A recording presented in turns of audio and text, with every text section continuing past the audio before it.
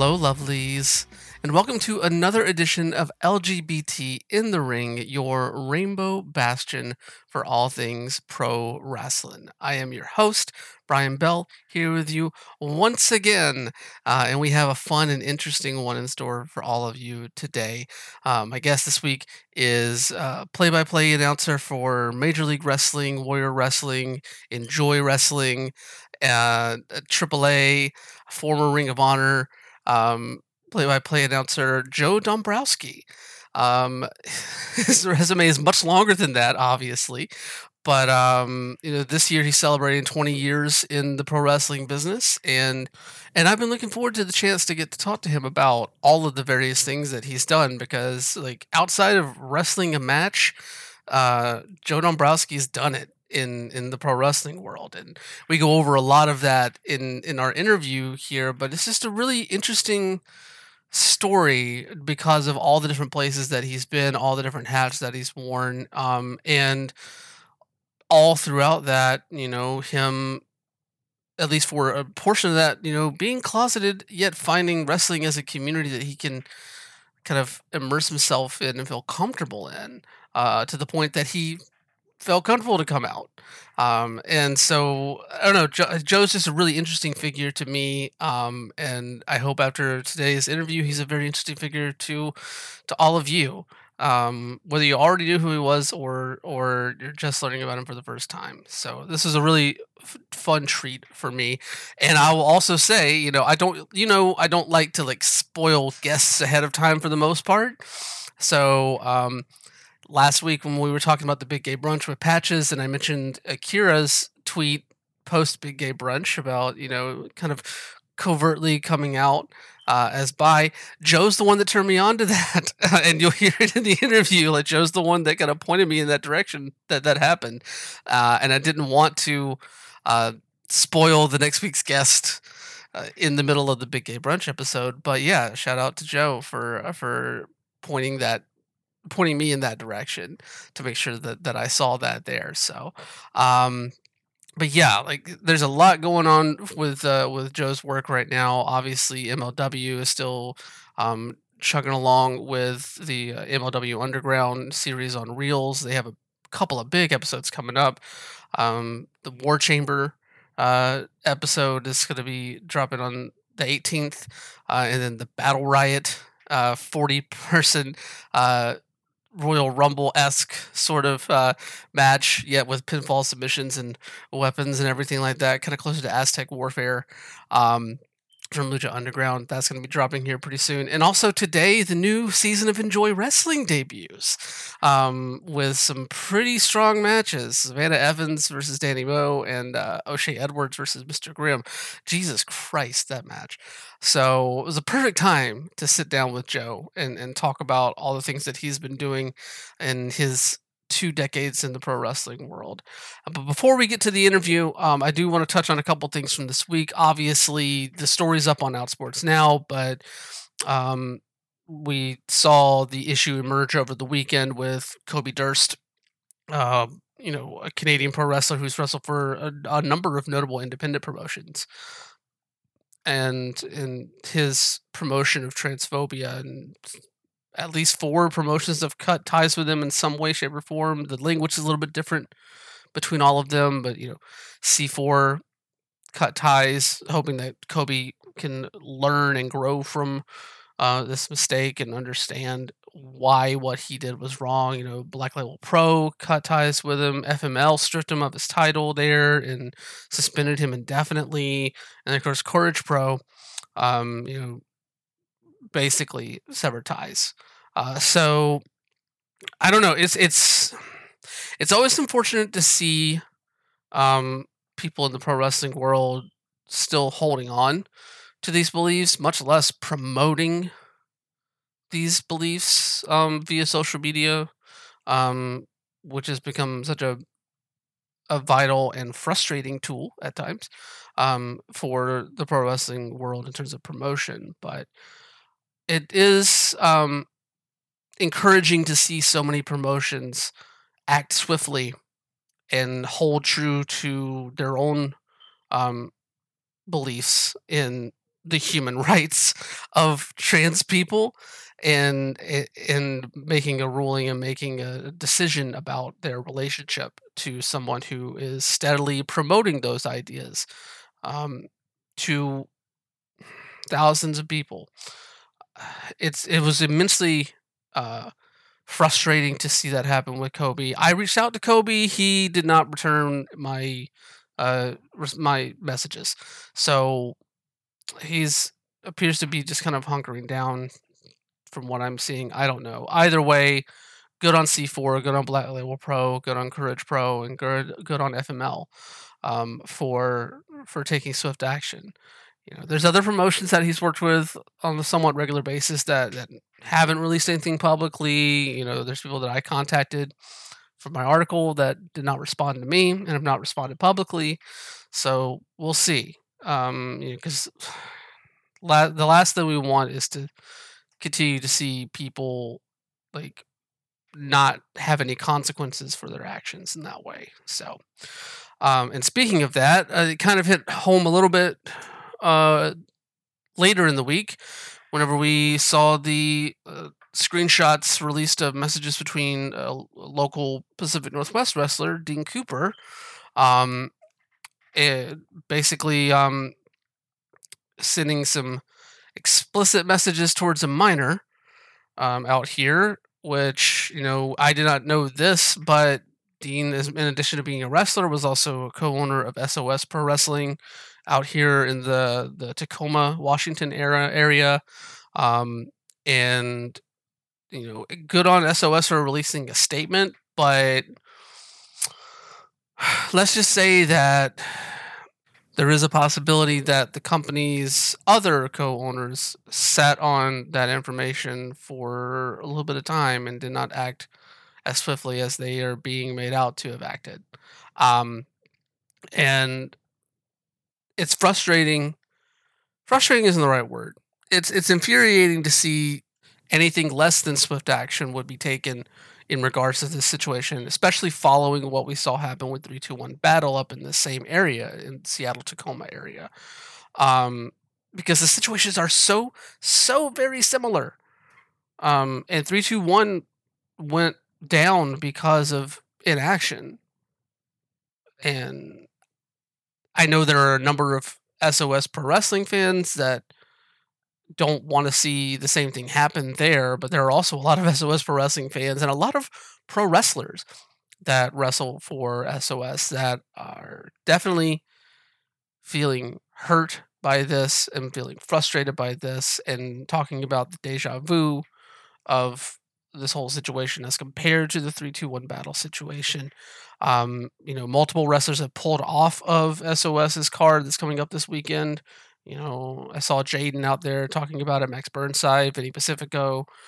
So I don't know what that says about the future of SOS. We'll see. That's left to be determined. But one thing I know for sure is that Dean Cooper doesn't belong in the pro wrestling industry, and I'm glad to see that one, the pro wrestling scene out here is not um, shying away from that statement. One, and two, that Dean doesn't seem to be trying to force himself to stay in it either. I think there was a Facebook post of a extinguished match that he put up there. So um, either way, it's really gross to see read the screenshots of those messages. Not to mention, the accusations from a trainee there at SOS's pro wrestling school that trained under Dean. They being talking about being forced to train while injured and not being comfortable with that, and then like him wanting to add her on Snapchat and stuff like that. Like there's a lot of power dynamics at play here. There's a lot of bad acting at play here. There's a lot of simply gross acting at play here when it comes to Dean Cooper. And people like that do not belong in the pro wrestling world. And I'm glad to see that the scene out here is holding him to account. And now we just have to see how far out this thing kind of bleeds when it comes to SOS. So, yeah, real frustrating to see, but Good news though, and good news before we jump into the interview because hey, Billy Starks is with AEW now, and that's pretty sick. Thumbs up to them. So they got both of the teenage the teenage Wunder kids, so to speak, in Billy and Nick Wayne. So that's really rad. Congrats to both of them.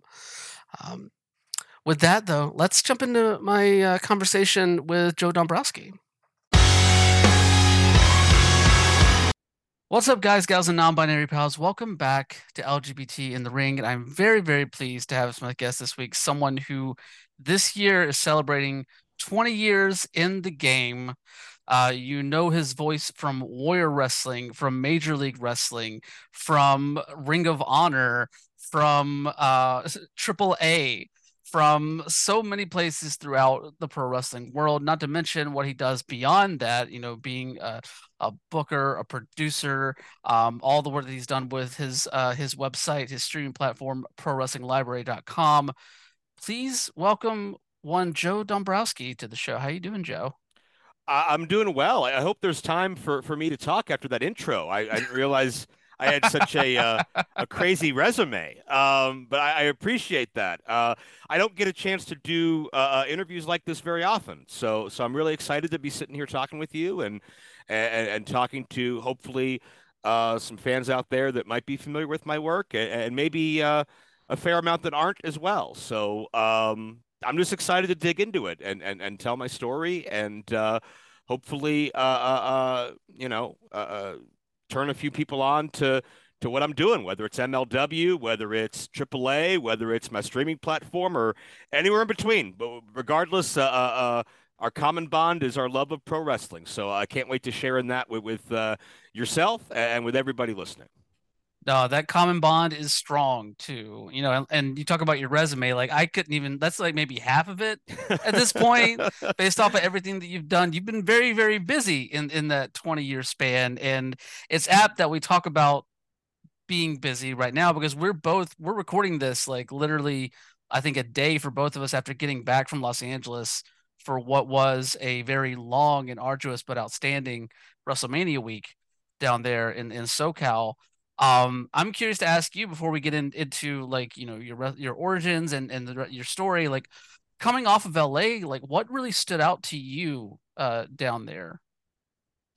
Well, I always make it a point to try to make it to WrestleMania weekend every year. It's such a cool celebration of our industry. It's so wild to see a major United States city completely overtaken by fans and banners and events and advertisements and anything you can think of. And I love the atmosphere, and I love that it's essentially whether you like WWE, whether you don't like WWE, it's pretty much become the epicenter of the celebration of what we do every year with people from around the world. I always love to be at WrestleCon. WrestleCon feels like a family reunion to me because I'll see people that I grew up watching, that I know from doing Legends events. I'll see people that I've watched grow up in wrestling that are now in AEW or Impact. I'll see up and coming talent that I'm just being exposed to for the very first time. It's such a variety. And again, you mentioned just so many different places I've been and people I've encountered and things I've done. And uh, it's almost overwhelming. It's like sensory overload to have so many of these people in the same place at the same time. Um, it's the first time I had seen, um, you know, Adam Cole since his injury. It's the first time I'd seen Sammy Callahan in years, and Kalisto. I don't think I had seen since before he was even signed to WWE. So guys that I've crossed paths with in so many different facets. Um, Being able to reconnect with them, and I wasn't able to bring my full assortment of merchandise and memorabilia and all the stuff I like to sell. So I looked at this as much of a social trip as a business trip. I wanted it to be soothing to my soul. I wanted it to be a good mental health week and not really get bogged down in the stress and the hustle and bustle of where do I got to get to next? What's going on now? What's my schedule? Um, so WrestleCon was big to me, and I also did um, Pandemonium Pro Wrestling Oh, nice. for Kid Bandit, and I'm a huge fan of Bandit and everything they've done to get their name out there and build a brand for themselves. And I was fortunate enough, talk about being thrown right into the fire, to be a guest commentator of their main event, which was a uh, 30 entrant but 34 person Okay. rumble match. You had Oh people entering. yeah. You had people entering as teams. You had people entering from the crowd. It was chaos. But my first chance to get to work with Kevin Gill, my latest chance to get to work with Veda Scott, who I believe I've worked in 4 or 5 different states with. So that's always fun. So I enjoyed doing that, and beyond that, just reconnecting with friends. Whether it's Johnny Gargano and Elias and Joaquin Wild up in the corporate life these days, or whether it's you know I just posted a picture of me and Paul London, one of my dearest friends, and I hadn't seen Paul in about 7 or 8 years. So just the camaraderie, the connections, and the shared passion for what we do always stands out most to me in those weekends. You're not wrong. This was the first time I've actually been to like a proper Mania weekend too. So like to finally get that experience and to see like just how much this takes over like a chunk of the city in the way that it does was wild to see. I went the complete opposite route. I went to way too many events and shows since it was my first one. Um, Unfortunately, I arrived like just in time for that Relentless show that happened after the Pandemonium Pro show, so I missed that one. But I don't know, like it was a wild time, and I wish I got to spend a little bit more time at WrestleCon than I did. But yeah, you're right. Like it's just amazing to see how this community comes together in a way that is just so magnanimous.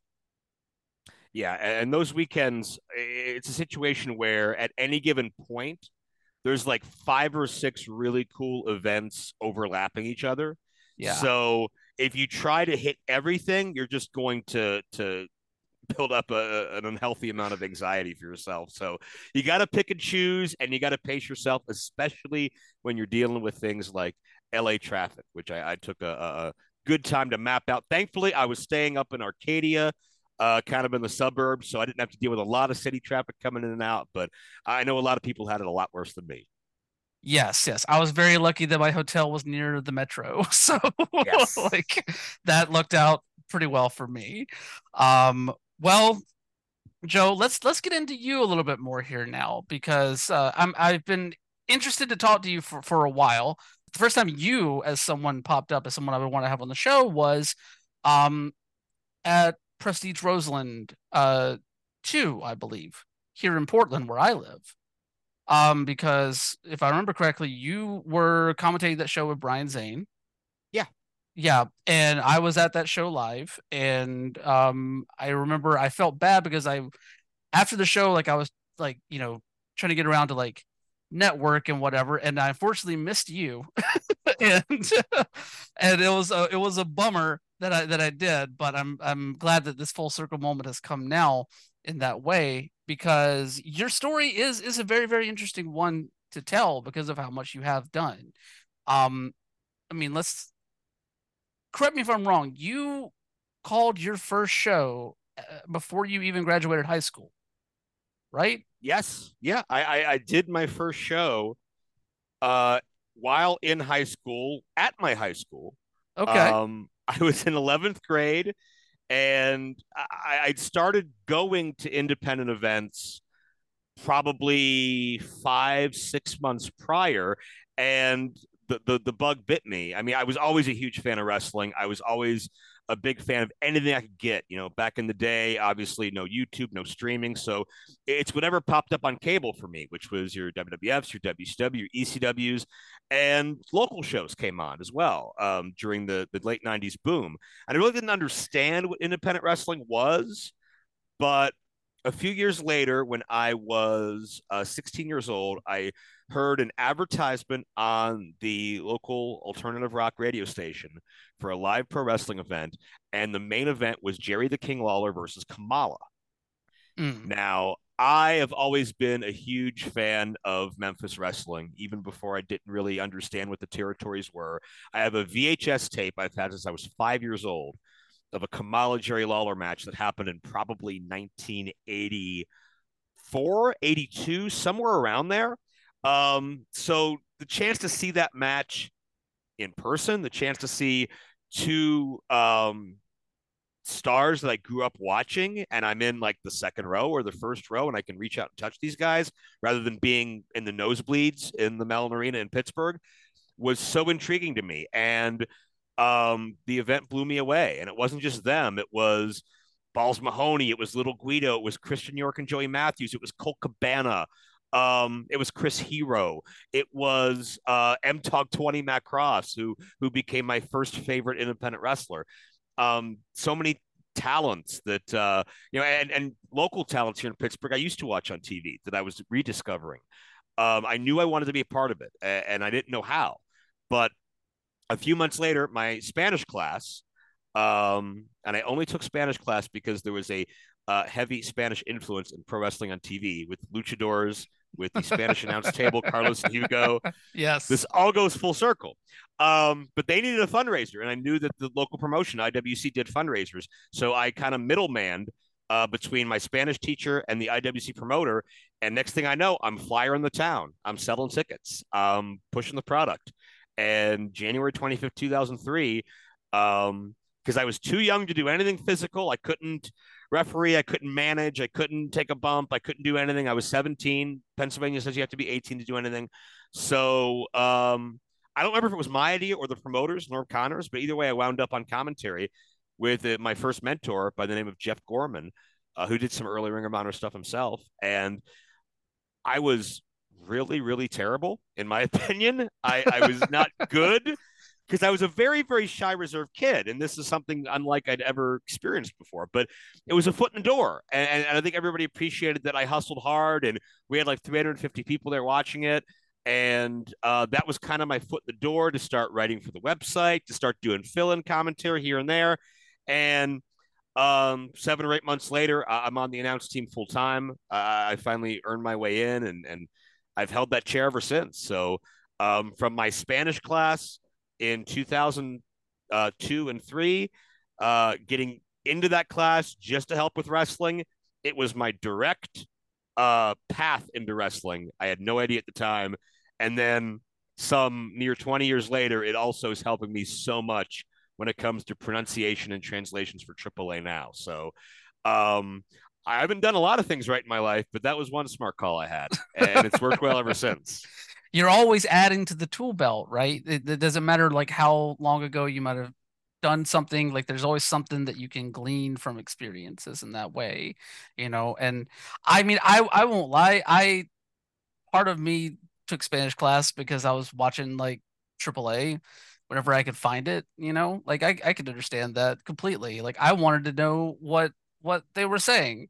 So Right. like but no, I can understand that completely. It's interesting to hear like you describe yourself as like this shy kind of introverted kid that gets put in front of a microphone in that way, and now we obviously see like your personality now, and all the work that you've done. Like what were you feeling whenever like they came to you and said like, okay, well, you can't work in the ring or any capacity like that, but we can do this here. Would you want to do this? Like knowing yourself at that point.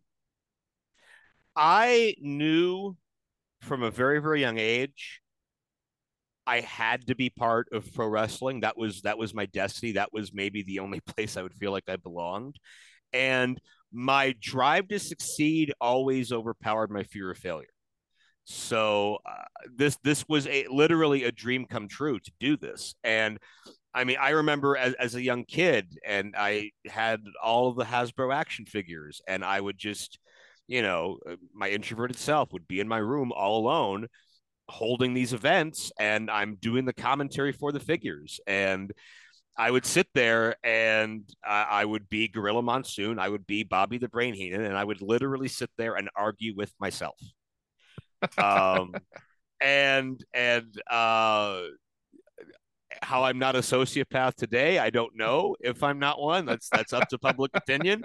But that was kind of the like I don't want to say teaching myself because I didn't really know the rights and wrongs, but that was in a way getting reps in and in a way building a interest and a passion in storytelling.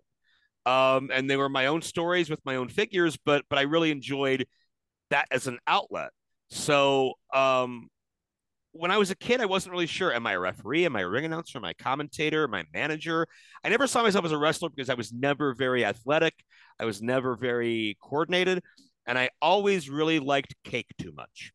I like cake. I like brownies. I like pizza. I like cheeseburgers. I am not going to have the body of someone that I grew up watching, especially someone that I grew up watching when that was Yes. the day of the 6'5", 275 pound bodybuilders. I knew that wasn't me, but I knew I wanted to contribute. I knew I wanted to um, display my passion and display my art and display some sort of role in helping do that. So I was all for it. Uh, it's one of those things. It doesn't feel comfortable, but being uncomfortable sometimes is a good thing because you're challenging yourself. So I was a ball of nerves. I was extremely, extremely nervous, but I knew like if I don't do this, shame on me for the rest of my life. I have to. Um, and I gave it everything I had at the time. And once I was in that role, it's like, all right, this is what it feels like. This is what I wish I could have thought to do. Let me listen to this back and cringe a whole lot. And okay, next time, this, and this. Slow down, have a few notes prepared. And gradually, I just got a little bit better and better. I would listen to the announcers on TV. Okay, what are they doing that I'm not? What do they have that I don't? Okay, what can I start to integrate? And the analogy you used is perfect as far as just tools in the tool belt because I kept adding a little bit every single time. You know, you can't build a house if you just have a socket wrench, but if you get more and more, to add to that tool belt every single time, now you're prepared for any situation. And I'm still learning. I'm still evolving. Just a couple weeks ago, I did my first ever call of a match that was audio only. It was an Hijo del Vikingo match, and there's a little bit of red tape there with some of the ways you can and cannot present Vikingo, and I completely switched my style and did a straight to me it would be hockey style because that would be my closest inspiration, but sports play by play, move by move, call every little thing presentation because the the audience can't see it.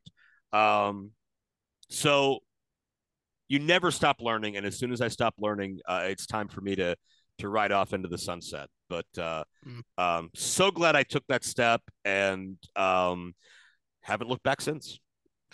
No, I saw you tweeting about that switching up your style for that Vikingo match specifically. I need to listen to that because I need to know how you describe move for move what Vikingo does in a ring. Just to start off with, after finally seeing him live for the first time this weekend, like just I have no clue how you even keep up with what he can do. Um, The but words yeah, haven't been invented yet that really no. describe Vikingo. I had a very limited vocabulary compared to what he can do physically. Yes, yes. You mentioned that part of the reason for your drive to kind of really challenge yourself and step into pro wrestling was because you felt like it was a place where you belonged, where there weren't others. Like, what was it about pro wrestling that made you feel like it was a community built for you to kind of slide right into in a way? I feel like pro wrestling is escapism at its root, where maybe if you're not happy about your own life or about yourself, because I grew up with very minimal self confidence and self esteem, and it's something I'm kind of still dealing with today. But you look at these larger than life characters on TV and these huge personalities, and you kind of live vicariously through them. And while most kids maybe were living vicariously through Hulk Hogan or Ultimate Warrior, Maybe for me it was a little more Gorilla Monsoon or Bobby Heenan or somebody like that, some of the more larger than life characters. Um, but that was my comfort. That was my happy place. And I always go back. Johnny Gargano, one of my favorite lines he ever said during an interview, they asked him, "Why did you decide to be a wrestler?" And he said, "Well, when I was a kid, I had three dream jobs, either pro wrestler, Power Ranger, or Ninja Turtle. And then I grew up and realized two of those weren't real jobs. So, pro wrestler was left, and pro wrestler is a real job. So, like, I just it's always been just an overwhelming passion of mine, and I feel like I know more about it. I can immerse myself in wrestling facts and stats way more than I could like as an accountant or like managing your money or any kind of a 9 to 5 job like that. I've just never seen myself as an ordinary run of the mill white picket fence, dependable 40-hour work week type of person. I have an adventurous side, and it got so deep into my heart and got me hooked so emotionally. This is all I care about. All I want to do to be a part of this would be, beyond a dream come true. And I've been chasing that ever since. And it's a vital thing to have, especially in those like formative years, like have a place where you can like point to and be like, I want to be part of this community. And then to have that community continue to build up around you and feel like you belong there. And, we're of a similar age. We both like came up around in the same era, in terms of like attitudes towards LGBTQ community in that way. And I don't want to make assumptions about any like community in or environment of like that, that you grew up in, but you know, sometimes that can be a real big impact on a desire to find a community that you feel like you belong in. If you're in a place where um, LGBTQ identities are stigmatized in some way, I don't know if you had any experiences like that, or if any of that influenced that desire to find a place that you felt a part of. Um, it could have. I think the wrestling bug bit me kind of before I hit that realization, but I can definitely speak to the fact that um, growing up in the '90s as part of the LGBTQ plus community was much more difficult. Um, I didn't feel comfortable in my own skin. Um, I'd first kind of realized it. And again, I grew up very shy, very sheltered, only child. Um, I really was kind of learning as I go. And I feel like I was just starting to get a little bit comfortable with myself. And, hey, we're in sixth grade. We're the oldest kids in the building. We're cool now. And wrestling's red hot. Like, out of my sixth grade class, if there were, let's just say there were 12 boys in it at any given day, 5 or 6 of them could be wearing an Austin 316 shirt. And that seems so insane to people that didn't experience that, but it's true. It's very Um, true. yeah.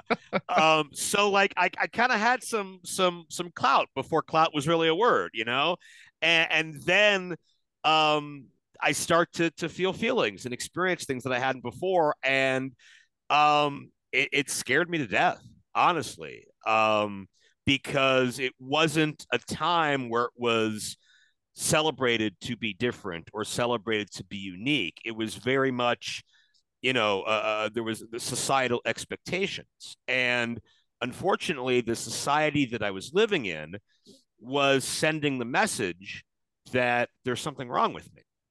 Um, you have to remember too, anybody old enough that's listening to this at the time, this is right around the time Ellen DeGeneres is coming out, and it's a scandal.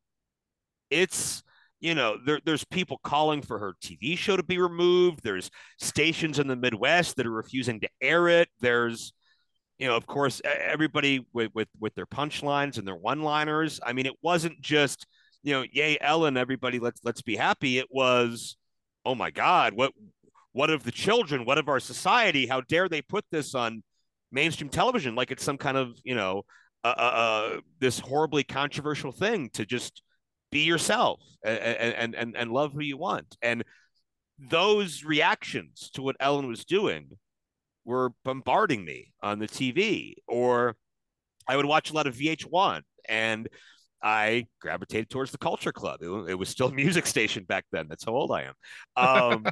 But like Boy George, and that was met with a lot of controversy and scandal and things like that. And unfortunately, my pro wrestling was not very forward thinking at the time. And I'm in the time period of Gold Dust where, um, these characters were there to elicit heat and hatred from its audience and to chant horrible slurs, and stereotypes and the lowest common denominator of sexual identity, of race, of ethnicity. Were all maybe not as strong as they were, but they're all still kind of prevalent in the 90s. So I would watch old tapes of Adrian Adonis, who, he passed before I started watching wrestling, but I would listen to like babyface wrestlers cut promos and saying like, well, he's a great wrestler, he's a phenomenal athlete.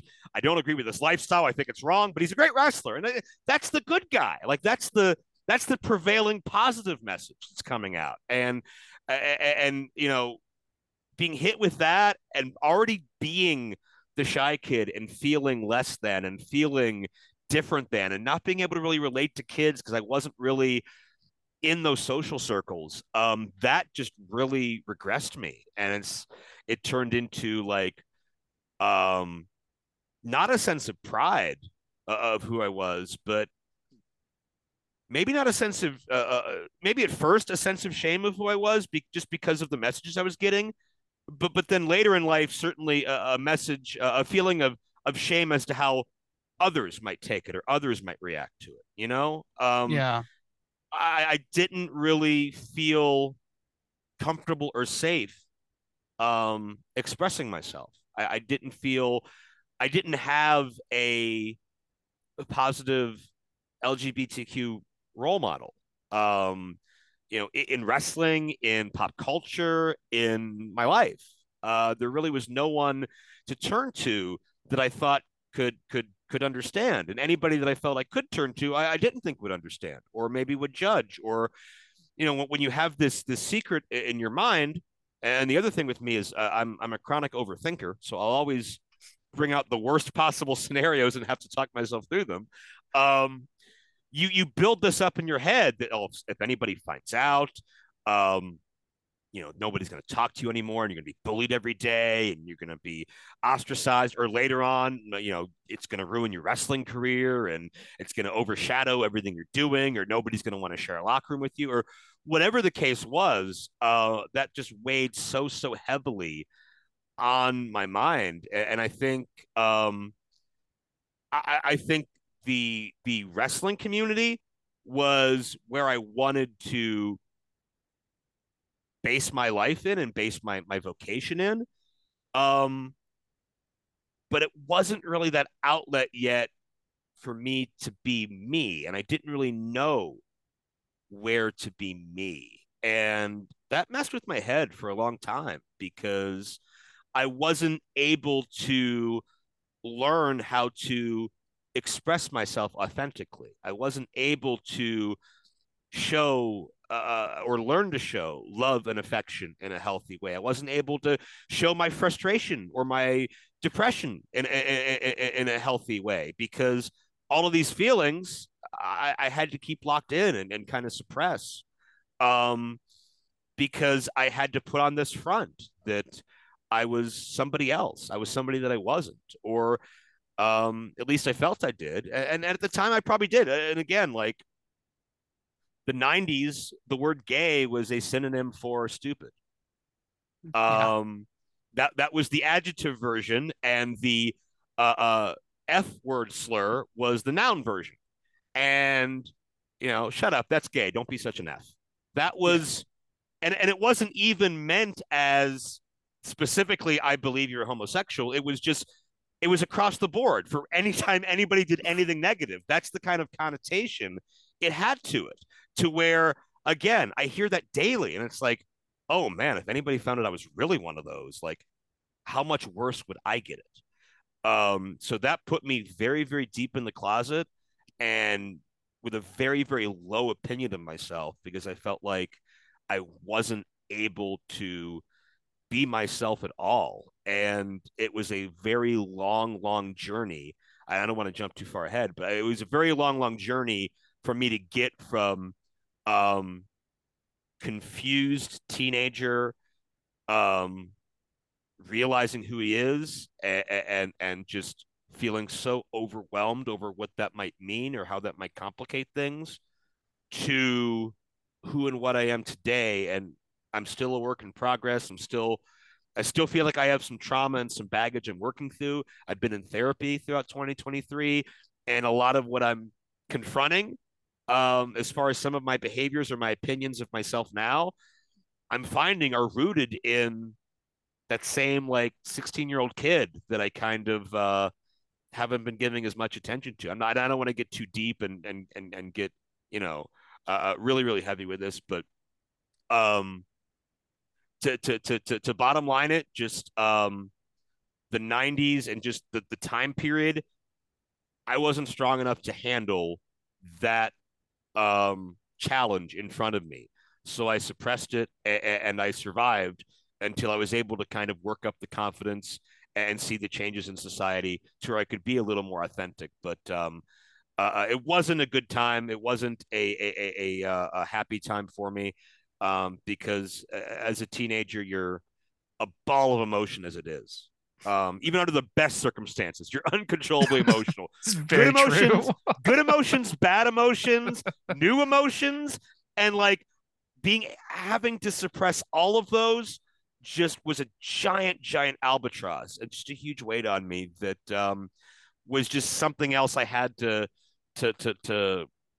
overcome, to live with, to carry until I could learn how to um, be myself and be in an environment that would allow me to be myself. And I'm so thankful that today and over the past several years that has been pro wrestling. But there was a long way to go because when I broke in, I could not name one single out LGBTQ pro wrestler. And I'm sure they were out there. I'm not, disparaging anybody that may have been on the scene, but I didn't know who they were, and I didn't know how to reach out to them. And again, pre-streaming, pre-YouTube, I probably didn't know how to find them. And in my head, it was me against the world for a long, long time. So looking back at that, I'm so thankful to see so much growth and change, not just in wrestling, but in the world since then, and a lot more progress to make. But I'm really happy to see where we are now. Yeah, I mean the fight never ends, like you said. Like the fight never ends in that way. But you know, dealing with all of that, not just like the quantity of emotions that you feel at that age, but the intensity that you feel them at the same time. Like I think if you talk to anybody in our community, like they have some form of like stored trauma from an era like that. And it's important to, to continue to recognize that and work through that stuff. And I'm glad that, you know, you were able to like overcome that for yourself and to find that place of comfort. Um, be it pro wrestling or otherwise. That's always the end goal with these sort of things. I am curious to ask you though, like at what point did you start to feel more comfortable about that aspect of yourself and sharing that with the people that you shared this business with? It um really started to present itself when um I started developing a lot closer friendships than I had had um pre wrestling. It was always very difficult for me to connect with the kids in high school, and not just because of my sexuality, but um, I was also straight edge. So, what does everybody like to talk about? All right, how drunk you got last weekend? Nope. How high you got last weekend? Nope. Pittsburgh's a big football town. I'm a hockey guy. Sorry. Steeler game? Didn't watch it. Um, All right, what's next on the list? What girls do you think are the hottest? Nope. I mean, what else you got? You know, like everything on the list, I can't relate. Like, does anybody want to discuss like ice cream or something? Because I like that. I mean, so um, but when we get into wrestling and there's other people that are straight edge and there's other people that are socially awkward, and again, like what I said earlier, just a magnet for escapism. There's so many people in wrestling that have come along that I've seen parts of myself in, not in a sexuality way, but in a way of just feeling uncomfortable in their own skin and just being kind of socially awkward and being that outcast as a kid in school, and now you have a place where you belong. And I think over time, I started to let my guard down a little more, and I started to be a little more open, or you know, the layers on the wall started to crumble down. And once I realized that I felt safe, and once I realized there were certain people that weren't going to judge me, um, you know, it became a different set of circumstances.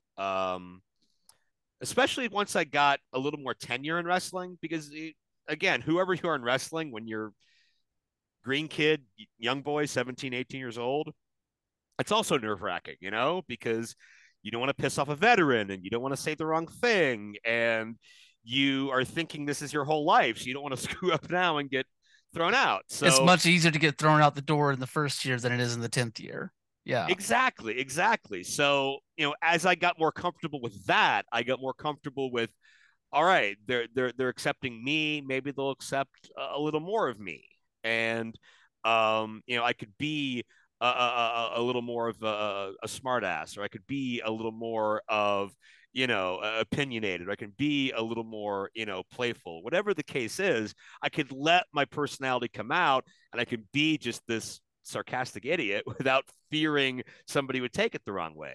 Um, so I probably came out to probably, I would say, 5 or 6 people individually, privately. Um, the first one was in I think ninth grade pre wrestling, and no knock on who I came out to at all, but I wasn't comfortable with it. I wasn't ready. It was a me thing. Because again, it's a huge step, and in your mind, everything changes.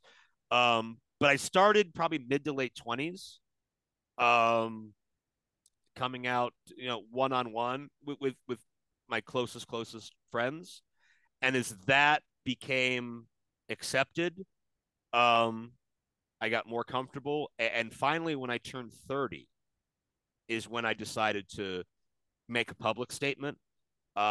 When both numbers of your age change, you really look at your life, you know, and the good and the bad. Yeah. Um, and I realized that I wasn't happy, you know, and I still I was better than I was when I was 16, but I still wasn't being completely real and honest with people, and I still had pent up emotions, and I still had pent up anger and pent up depression, and just this hyper emotional state that can never come out. And um, I made a statement. I've always been kind of a late bloomer. I didn't drive till I was 30 either, which blows people's minds. Oh, wow. Um, yeah, but it's one of those things. When it's time, I'll know. And with this, with posting about my sexuality, when it was time, I knew. And I did not have the guts to do it on my 30th birthday like I planned. It took me 2 more months to do it, but late January 2016 is when I finally did that. And um, I can't describe it. It was the most powerful wave of like positivity and love that I'd ever felt when I did that. And it was just hundreds of likes and encouraging comments and just love. And um, putting myself back in the shoes of like that 13-year-old me, just realizing this and like, oh my God, well, my whole life as I know it is over. Just to fast forward that 17 years to that outpouring. Um, to this day, it's one of the greatest feelings I've ever felt. And to this day, when a friend of mine or when somebody else in the wrestling community has a coming out post and I scroll through all the the comments, I like live vicariously through them, and it puts me right back in that moment. And I'm so happy for them to be able to take that step like I did. Um, and Part of me wants to say I wish I would have done it sooner, but knowing me, I probably wasn't ready. Even if the world was ready, I probably wasn't ready yet because of just how much trauma I'd grown up with. Um, but I mean, I think it happened, if not the way it was meant to, it happened in a positive way to get me where I needed to be. I'll put it that way. And yeah, I'll never forget doing that. And really, since then, it's just been, in my opinion, in my head, kind of catching up for lost time, and like um, getting my head where it needs to be, getting my heart where it needs to be, and just learning all the things that I wish I would have learned. I'm so jealous of so many friends of mine. Like, oh, my first kiss and my first dance and my first date, my first time with a girl, and all this stuff that I should have been experimenting with as a teenager. Like, I was too scared to even approach that with anybody. Like, what if I say something to someone and they're straight, or what if I ask somebody and they hate me forever? I When I was in sixth grade is when I realized I was gay, and um, the this is a feather in my cap because the cutest boy in class kept flirting with me. Okay, in sixth grade, I don't know Okay. why I don't know why I peaked in sixth grade, but I did. Um, and but I was so afraid to like flirt back, and I don't like he that kid doesn't live a gay lifestyle today. I believe he's married with kids. I think he was just feeling out his own sexuality, no big deal. But like, even though he was doing it and kind of like being like touchy feely and like rub my arm or whatever he was doing, I was so afraid to do that back just because, oh, people might think something, people might assume something. It's just like um all that stuff was built up inside of me for so long, and I didn't give myself the opportunity to um, learn and experiment and just try things and just be a kid. And I feel like a lot of my that and just being sheltered in general, I feel like a lot of my childhood was like missing, or like I was to myself so much, but there's so much I missed out on that I didn't realize at the time. So it was weird to be doing that at 30 and kind of like figuring out like how to present myself and how to portray myself and how to just feel relaxed and feel at ease and be able to express myself in a comfortable way. And you know, again, it's just like with wrestling. I think life is a constant evolution and a constant learning process, and you never stop. So, but I've really made it a point in 2023 to ramp up my mental health and ramp up being in the best place I've been. Um, but it's kind of frustrating being a late bloomer in some of those respects, but at the same time, I'm just so happy that I'm able to be myself now and kind of just you know be on the playing field, be doing what I want to do, in wrestling and in life. So, but it was a long road to get there for sure. Yeah, and I think that's one aspect of coming out that I think a lot of people either at some point struggle with, like in the run up to it, I feel like, but also like realize a different a different context for post it in a way is that like it is all about your own timetable. Like no Yeah. one should feel forced to do that for anybody else other than themselves. It's a deeply personal thing that you do, and no one should be um made to feel less than for taking longer than some other people did, because we're all on this journey together, and we're all here, to support one another because we all have very similar experiences in a lot of instances too. So that's really cool to see. And the timing of it is interesting too, because like 2016, that's kind of like right smack in the middle of your like on again, off again tenure with Ring of Honor, which of course, one of the people that brought you into Ring of Honor, Carrie Silken, an out LGBTQ person there that was running Ring of Honor. I don't know if he was out at the time, but as since we've learned that he's a member of the community. Um, what was do you have any interaction with Carrie post that, or like was there what was that Was there any like interaction between the two of you there in whenever that announcement was made? Um, I mean, nothing incredibly deep or involved, but I believe I remember him congratulating me and being one of the ones to comment and lend his support. And I still see Kerry from time to time, to this day at conventions or at events, and Kerry always greets me with a hug. He's always been very supportive of me and appreciative of me, even before I was out. I think he's always been in my corner, and I've always appreciated that. And without him, I got to credit him. I have to credit Jimmy Jacobs, who went to bat for me, and I got to credit Adam Pierce, who was booking at the time. Those were the three major components that are why I got into Ring of Honor for the first time in 2010. Um, and my first, foray with a national promotion per se. Obviously, they would grow a lot, bigger as time went on. But very, very thankful for all three of them and their involvement in my career and my journey, because that was again just level up, step up. Okay, I can do it on this level, on this level, on this level. Can I call a match on this level? Can I call Kevin Steen versus El Generico? Can I call Tyler Black, Seth Rollins? Can I call Motor City Machine Guns? Just all this top level talent, and such a passionate audience. So Ring of Honor forced me to step up my game and forced me to get better than my best.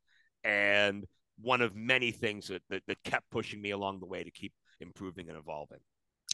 What were the key challenges for you in making that jump? Because like, to that point, you've been, working with IWC and I know with CAPW in Cleveland, like these more local, regional, um, indies, and then making that jump to Ring of Honor, like you said, a national company. Even then, at 2020, at 2010, they're still like starting to get onto that scene. Right smack when Steen and Generico are starting their thing, and that feud is putting Ring of Honor on the map in wrestling circles, like, all over again.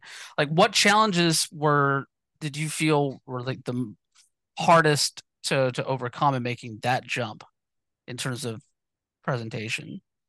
Two answers. The first challenge was the storytelling's a lot more involved, where on the independents, a lot of time the bookers and promoters will just be hands off or maybe just feed a couple notes here and there. Um, but I really don't remember getting a lot of direction from a lot of independent promoters when I was really young. And again, um, I don't sound like a broken record saying pre-streaming, pre-YouTube, but the audience that was listening to me wasn't necessarily as big. It might be a dozen people buying a VHS tape. It might be, just one airing of a local television show. So I don't think it was as big of a priority as it is today. But when you're in Ring of Honor, there's a format sheet, there's notes, there's one thing I stole from Adam Pierce that I used when I booked events. Every match, he would write underneath of it, business. This is the business of the match. Every match has some sort of business that we're accomplishing. We're not just there to have a great match and then wave and then goodbye. We're there to establish something. We're there to get something over. We're there to get a message across. We're there to further a story. We're there for somebody's getting a big win. Somebody's got a title shot coming. Whatever the case, whatever the main focal point of that match is, that's the message that we need to get out there. Steen and Generico is a great example, because you've got a rivalry that went on 3, 6, 9, 12 months, and a relationship that even at that point had been whatever 8, 10, 15 years in existence, dating back to when they started. So little more in the weeds, a little more pressure as far as getting across what you need to. The further up the chain you go, the more it feels like work, because the more they expect out of you. And the other thing that was difficult is most of the shows I did for early Ring of Honor were voiceover. That was my first time doing post production, so I wasn't in the Mm. building. I was in a quiet, empty room in Bristol, Pennsylvania, which is now Cheeseburger's Worldwide Dojo, and I was sitting in there with the Ring of Honor office staff. And Dave Prazak and I would call the matches. It would be dead silent around us. We'd have a mic in front of us to talk into. And then we'd stop down in between matches. And behind us would be like Shane Hagedorn answering phones, packaging up merchandise. And it was an office. It was business operations. So um, it's really hard to keep your energy up or to even have it to begin with when there's no noise around you. I had to kind of condition myself to be up at a certain level to where it feels like I'm talking over people. If not, you get a disconnect where you've got 2,500 screaming fans and you've got just me talking normally. Well, this is not how I would speak if I was ringside. It would be energetic and it would be lively and it would be Ring of Honor here live tonight in the Manhattan Center. And I had to kind of condition myself to do that. And again, it took time. And I've done so much of it since. So again, it was a necessary learning lesson along the way.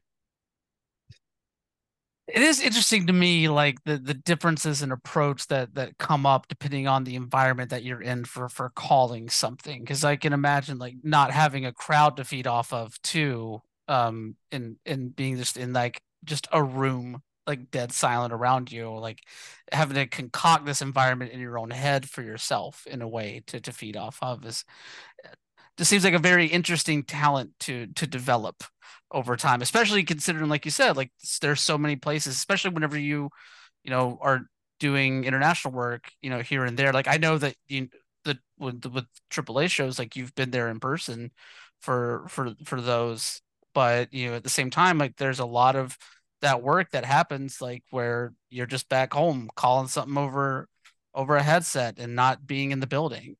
I've actually done several AAA shows remotely Yeah. live, which is also difficult because if your stream lags or your internet goes out, good Yikes. luck. Yeah, yeah, it's 100% live, and the vast majority of them have gone very smoothly. There was one snag along the way, but anytime I work from home or I work in a studio setting, I always, if I can, I like to have just that one ear tuned in so I can get the crowd or I can get any ambient noise or any like verbiage from the talent in the ring, and that helps kind of condition my voice to where I feel like it needs to be. But with Ring of Honor, we didn't have that, so yeah, it was the audio was turned down low enough to where the mic wouldn't pick it up because you don't want an echo and you don't want that to bleed over. Um, so yeah, that was a lot of us just manufacturing it, and sometimes we do 2 events per day. Mm. So we're sitting there for 6 hours, with a little bit of a break in between, and it's hard to be on. It's hard to be on for 3 hours to do a standard event, even if when I'm there. You get tired, especially with so much high end stuff. There's no cool down matches. There's no enhancement matches. There's no stinkers. Like Ring of Honor is excellence. So uh but in many respects it helped condition me to doing TV tapings now with MLW because sometimes we're out there for a long time because we've got 4 weeks to do or we've got Battle Riot which is going to go 45, 50, 60 minutes. So it's endurance was another thing I learned from Ring of Honor to keep me in the game and just keep me up. Like, all right, we got 2 more to go. Got to kill it because these are the big ones people are paying to see, and just give your best. All right, Jens. Thank you so much for tuning into LGBT in the Ring. We'll get right back into the thick of things, but I do want to take a pause real quick and say thank you to some amazing people that make this show as rad as it is. Starting off with Daniel Quasar, the Progress Pride flag designed by Daniel Quasar is a product of Progress Initiative. You can find out more at quasar.digital. A big thank you to Sarah and the Safe Word for the show's theme song, Formula 666, off the album Red Hot and Holy. You can find them on Twitter at STSW Band, and you can check out their music on both Spotify and Bandcamp at sarahandthesafeword.bandcamp.com. Check out independentwrestling.tv for the best in current and classic independent pro wrestling, including live events from top independent promotions worldwide. You can use our promo code LGBTRingPod or visit tinyurl.com/IWTVLGBT and peruse their entire library over there at independentwrestling.tv. Once again, promo code LGBTRingPod or go to tinyurl.com/IWTVLGBT. Check out that service. You can follow the show on Twitter at LGBT Ringpod. You can follow me on Twitter at WonderboyOTM. And if you're into video games, definitely check out my video game news show, the Mr. Video Game Super Show. I co-host that with Twitch streamers Slacker Kite and Lady Merowin every Monday at 8 p.m. Eastern, 5 p.m. Pacific over on twitch.tv/Dead Sun Entertainment. It's your weekly roundup of gaming news, and it's always a blast. So once again, check that out every Monday, 8 p.m. Eastern, 5 p.m. Pacific over at twitch.tv/Dead Sun Entertainment. Sun like the star. We'll be right back with more LGBT in the ring.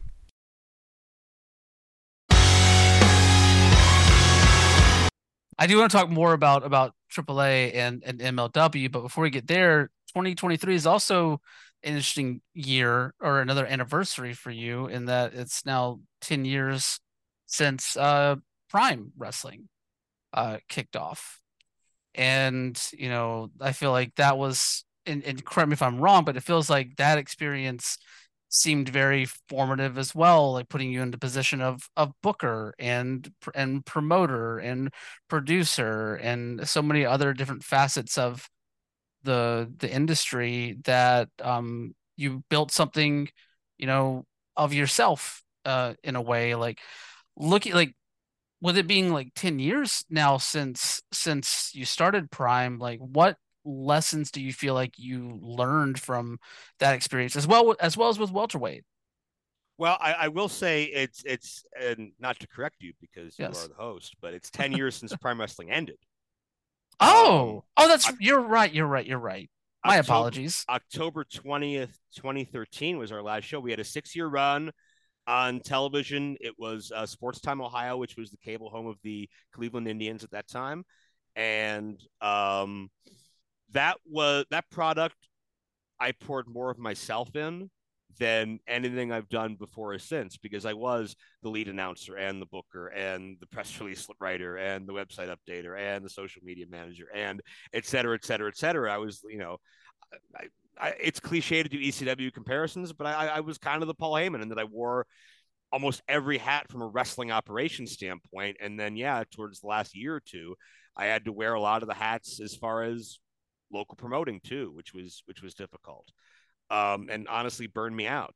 But being able to work with and help young talent grow, like Johnny Gargano and Gregory Iron and Matthew Justice and Ricky Shane Page and Eric Ryan and Bobby Beverly and Facade, and we've had other people come in and out like Madison Rain and Marty Bell and Jimmy Jacobs and Brody Lee and Zach Gowen, Portia Perez, and just all these great talents that came through the doors. And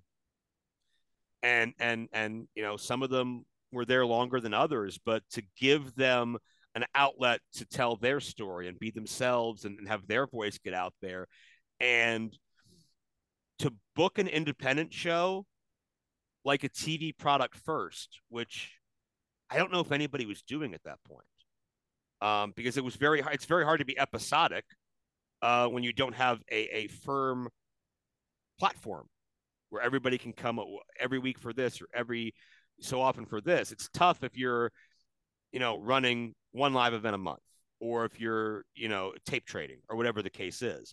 But I always looked at it as TV first, stories, character building, emotional investment. And I'm not going to say I got everything right. But I still look back at that with pride, and all of it's on my streaming channel, prowrestlinglibrary.com. What I did later for the second 6-year run with Premier Championship Wrestling and to a lesser extent welterweight wrestling was kind of an extension of that because the promoter of Premier was a fan of Prime Wrestling. And he used to come to the events and he wanted me to to start back up the brand, and I didn't want to do it because I thought we had written the final chapter as well as we were going to. So we started a new thing, and all of a sudden, here's a whole new crop of talent. Here's Lee Moriarty, and here's the Koger brothers, and here's Ace Austin, and Ace Perry, and Trey Miguel, and all of these other great talents that are coming up. Zoe Sky, Ray Lynn, um, you know, the Pittsburgh version of the main event, Gannon Jones Jr., Duke Davis, and um, all of these guys and girls that again, I could give them a different style and a different presentation. It's not the super indie type show. It's not just the traditional spot show. It's trying to do that storytelling, and it was a lot more challenging to do without that television platform. Because your audience wasn't necessarily consistent. They're not going and paying 12 times a year. Um, so that was a lot more of a challenge. And I was working with a novice promoter who would be the first to admit that they weren't necessarily the best at it. So Premier and welterweight weren't quite as successful as Prime in terms of audience and in terms of staying power. But I enjoyed those again because, and maybe this is something you can do as a callback to my sexuality or my own journey in wrestling and in life as well. Um, I really liked working with talent and helping them find who they are and helping them find who they're comfortable being. And once it clicks and once they get it, and you can tell they get I was like a proud big brother, watching a lot of them put those pieces together. And booking wrestling, promoting wrestling is no bueno for the mental health. There's a lot of challenges and a lot of stress that goes into that. And that's why I'm not in a hurry to go back into it. But working with um, so many of those great talents, I look back at it fondly because all the stress was worth it when I'm able to see um, people succeed today. And again, I want to make it clear, I take no, maybe I'll take 0.001% of the credit of any of these people because they always had it in them. Maybe I just like turned their body like 45 degrees to the left and gave them a little nudge in the back to convince them maybe try going that way. But it was all what they had in them to go from there. So the Garganos of the world and everybody beyond that, I'm just so proud that they're achieving big things, and I'm so proud I was a part of their journey. Vic Joseph, the NXT announcer, started under us. If I could have any part of them in their growth and development, I'm proud to have done it because I've always felt kind of connected to those young kids that didn't really know who am I as a character? What's your character? What's your story? I'm calling your match tonight. I don't know. Let's Mm. find out. Let's talk about it. What are you into? Yeah. What do you like? What did you do? What sports did you play? And I have that conversation with young talent pretty much every event I do because there's somebody I meet and there's somebody that's like deer in headlights. No one's ever asked me that before. I don't know. All right, let's figure it out. Because if you don't know your story, how are you going to tell it out there? Mm-hmm. So, um, all of this is connected like a big web, and like booking helps me understand characters and helps me call the match and it helps me kind of figure out like the psychology of everything. And it just wearing all those hats has made me better at the other hats I wear. And I'm thankful for those opportunities. No, for sure. And also, you can correct me anytime. It's totally fine. No, No, I it's forget half the stuff I've done, so I can't even do that. it's all right. Nobody is infallible in this world. I am totally fine with it. But like speaking to that experience and what you talked about there, just like helping people find themselves in a way in wrestling, so to speak, like that I think is what's really cool about watching what's been kind of happening in Pittsburgh in recent years now with the local scene there, whether it be IWC or Rise, in the greater area there, and then of course Enjoy popping up recently, and everything that MV Young is doing with his school out there now and the stuff there. And it's been really awesome to kind of see you on the broadcast with Enjoy now in the last few events, and um kind of talk to me about like what that experience has been like for you, because there's a number of people on those shows that like that you mentioned by name just in the your last like answer there that are still kicking it there, and there's a whole bunch of new people that are writing their own stories in Pittsburgh right now. Like, what are you feeling whenever you're going to work those Enjoy shows? Yeah, I've thought that Pittsburgh has been such an overlooked area really since I started. And the best way I can attribute that to is so many of the talents that um, come out of there don't necessarily take that traditional um, indie roadmap hustle and grit path. Elias came from there, but he really didn't spend a lot of time as a traveling independent talent. Wardlow came from Cleveland, but kind of got his big break in Pittsburgh. But he kind of stayed centralized. Obviously, if you want to go back further, Kurt Angle didn't do independence. But on the other hand, Joaquin Wild, I've known since he was 16. When he was 16, I was 17. So we pretty much grew up together in this business. And now he's doing WWE with Legado del Fantasma. Um, but yeah, Pittsburgh has produced so many quality talents, and IWC's been home for 20 years. Enjoy Wrestling is a really cool vibe because it feels less like what I came up expecting an independent show to feel like, and it feels more like an underground rock concert. And the fans aren't necessarily wrestling fans. They're Enjoy Wrestling fans, but that doesn't mean they're going home and watching Monday Night Raw or anything else. They will go to the merchandise stand and support their individual favorites. But me, with my more general wrestling merchandise, if I have masks or action figures or DVDs or whatever, they don't get a lot of play, and that's cool. That's totally cool. It's a different audience. But it's just interesting to see how many different, I guess, niche markets wrestling now expands out to. That it's not just, you know, oh, you're a wrestling fan. It's, well, I don't really watch it on TV. I'm more into this, this, and this, but Enjoy's a really fun live experience. Um, and it's fun too because in some ways, like, what's old is new again, because these aren't fans that have been overexposed and oversaturated to everything, and they get into whatever they see. Yeah. Um, and the next season of Enjoy is going to drop on YouTube, I believe, in what, a week or so, something like Yeah, that. it's coming up. Um, Yeah. yeah, it's coming up here in April 13th, I think. So it was so cool to be a part of, and I'm not going to reveal any spoilers or anything like that, but so cool to be a part of Edith Surreal versus MV Young for the Enjoy Championship. Uh, that felt special.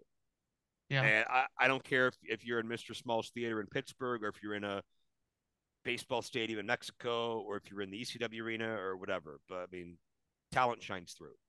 And that was a special match. And you've got great talents there like the Runway, Calvin Couture and Tyler Klein, who, um, check so many of those boxes as far as the type of audience and the type of fan and the representation of the community, and they do it better than so many because there's such an authenticity that comes out in how they dress, how they carry themselves. It's easy to invest into. Um, Derek Dillinger, the production, bane on Yes. my existence at times as he is, but Derek Dillinger and Ziggy Heim have done such a great job as tag team champions, and um they're so much powerful as antagonists. They can get such a rise out of, no pun intended with rise, but they can get such a rise out of their audience, and they know how to push buttons.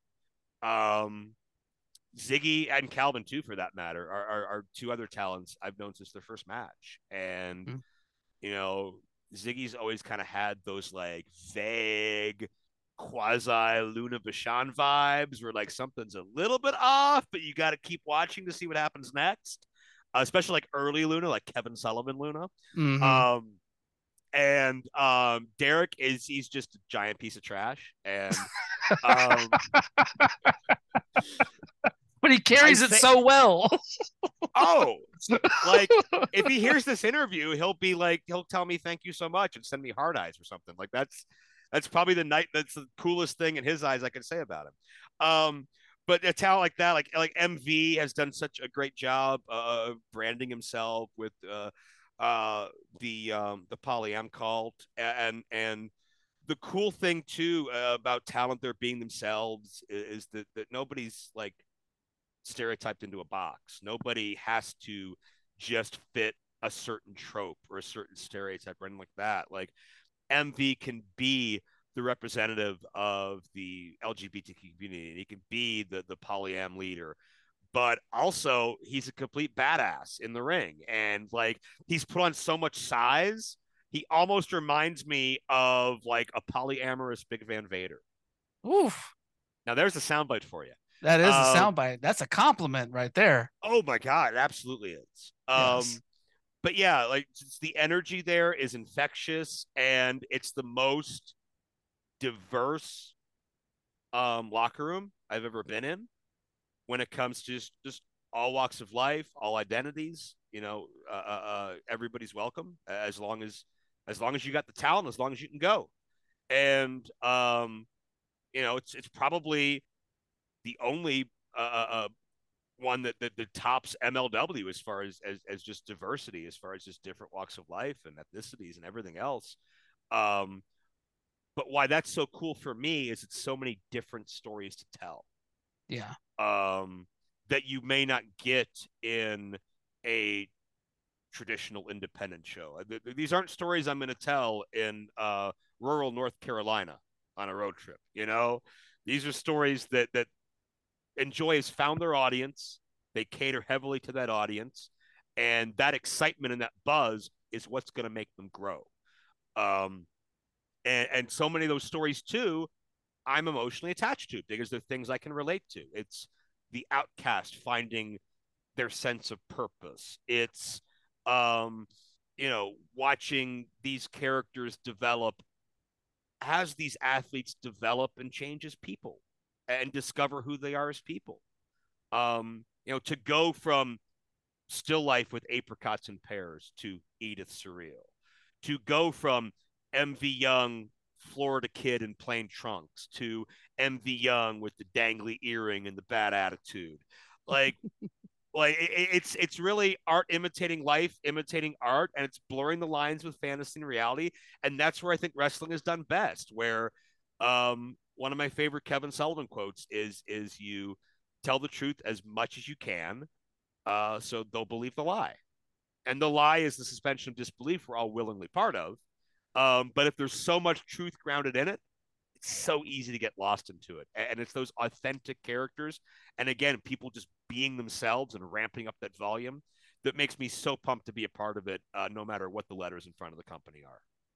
Yeah, and I feel like that like change in culture, that change in comfort for people, allows for pro wrestling at all levels to have those more diverse locker rooms, those more diverse stories that can be told or characters that can be portrayed on programming, stuff like that. Even up to like national brands that you work with, like AAA. Obviously there's the history of the Exoticos there and all that fun stuff that comes out from all of the legends that have come through that ring. And then of course with MLW, people like, I love the fact that we are at a point now in terms of like LGBTQ visibility in pro wrestling that we can have someone like Alex Kane, who is Yeah, a complete and utter badass who just drops people on their heads, but he's also an openly bi man.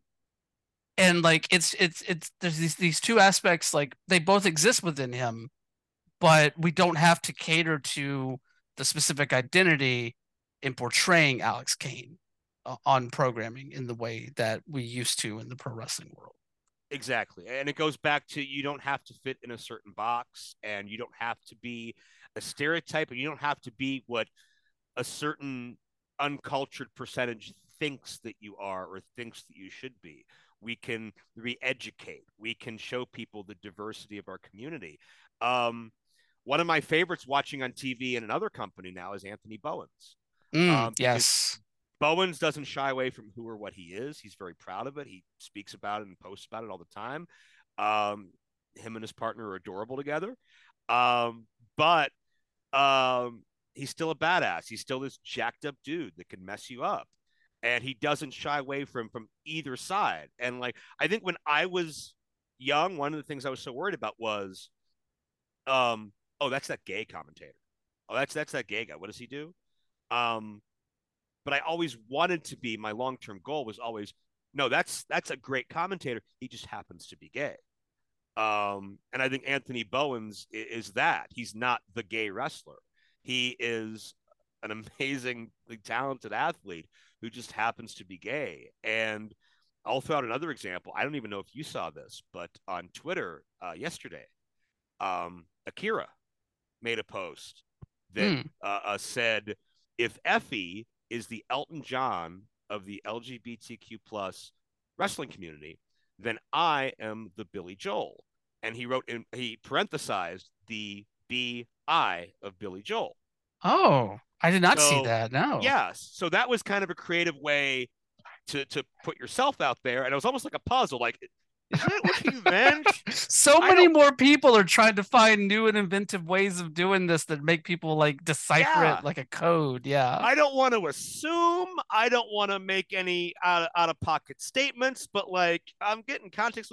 So, but the fact that Akira, who is a deathmatch wrestler, like, if you're if you're the most uncultured person in the world and you've never met a gay person, and you envision what that looks like in the context of wrestling, a deathmatch wrestler is the furthest thing that you're going to think of from that. But he's not afraid to bleed. He's not afraid to have scars all over his body. Um, and he's willing to put that out there about himself, and that's just so badass. And I'm so proud of him. And he's part of this evil group, the Calling in MLW right now, with Ricky Shane Page and with Raven. And as long as he promises not to drive a sickle into my face, um, he's got a huge hug coming his way, because I'm just so proud of him. And again, living vicariously, because that was the zenith for me. But yeah, to have these different shapes, sizes, styles, attitudes, um, breaks down those walls. And it's not just the token spot. It's not just the stereotype. There's layers to this. And the more layered a character is, the more opportunity there is as a booker to put them in different situations and for their career to grow. So, and the more of us there are, the more comfortable, you know, the next person's going to be coming out. I always look forward to National Coming Out Day or Pride Month, because there's somebody in the wrestling community that's going to finally feel comfortable making that jump. And who's it going to be? And how pumped am I going to be for them? So, um, yeah, it warms my heart every single time. Again, from day one, when I felt like the most lonely person in the world and nobody to turn to, and now, I mean, we're everywhere, and we're multiplying like rabbits. It's insane. I love it, and we just have to continue to spread our message and change those perceptions and preconceived notions, and especially the ones you don't expect if you're on the outside looking in are really the ones that hopefully are making people realize, like, oh man, this isn't what I thought it was. A cool thing for me is I'm pretty sure I'm the first LGBTQ plus pro wrestling performer to appear in the country of Qatar. Um, Yeah, I think you're spot on there. and like, I don't want to say anything beyond that, because I'm not sure. Like, I'd have to look back to who worked Saudi and if there's been wrestling in kind of the neighboring countries. But um, to me, that was a cool opportunity, because um, again, there's people there that have probably never encountered someone like me at all, and let's be honest, never would. because that's still, that culture is at a different point in its tolerance. Um, but I have friends over there now, and who respect me and are appreciative because I just called their match when they were doing AAA representing Qatar, and it's little things like that you can do to kind of break down those little walls and make people realize that, like, we're not the boogeyman out here. We're not the scare tactic on cable news that everybody should be leery of. We're people, and we're just trying to find our way in the world like everybody else. And everybody has their own unique struggles, but at the end of the day, we're all in the same boat because we all want to be happy, comfortable, accepted, and free to pursue that happiness the way we want to. And I'm just excited to see how that road continues for us in the years to come. Yeah, I mean, especially speaking to like the experience of Qatar, like obviously on the macro level, like the geopolitical level, there's all these things, whether it be like, the legalities against, LGBTQ people in the country and attitudes and that sort of thing. But on the micro level, a lot of change does come from just humanization, just being able to put Yep. a face to a term. And, we're seeing that a lot now with, all the attacks against the trans community right now. And, the more that people, a lot of that comes from people who either aren't around trans people on a regular basis or choose not to be and just buy into the demonization in that way. And like that, just putting a face to a term or just meeting someone from those communities can really get the ball rolling in terms of changing perceptions. And obviously, like there are a lot of there are definitely things to criticize about multiple places in the world and attitudes towards our community, but at the same time, like, yeah, like work needs to be done to get the change rolling down the hill in that way. Well, I think always what it is, like at its root, people always fear what they don't understand, Yes. and when they don't understand something, it makes them angry.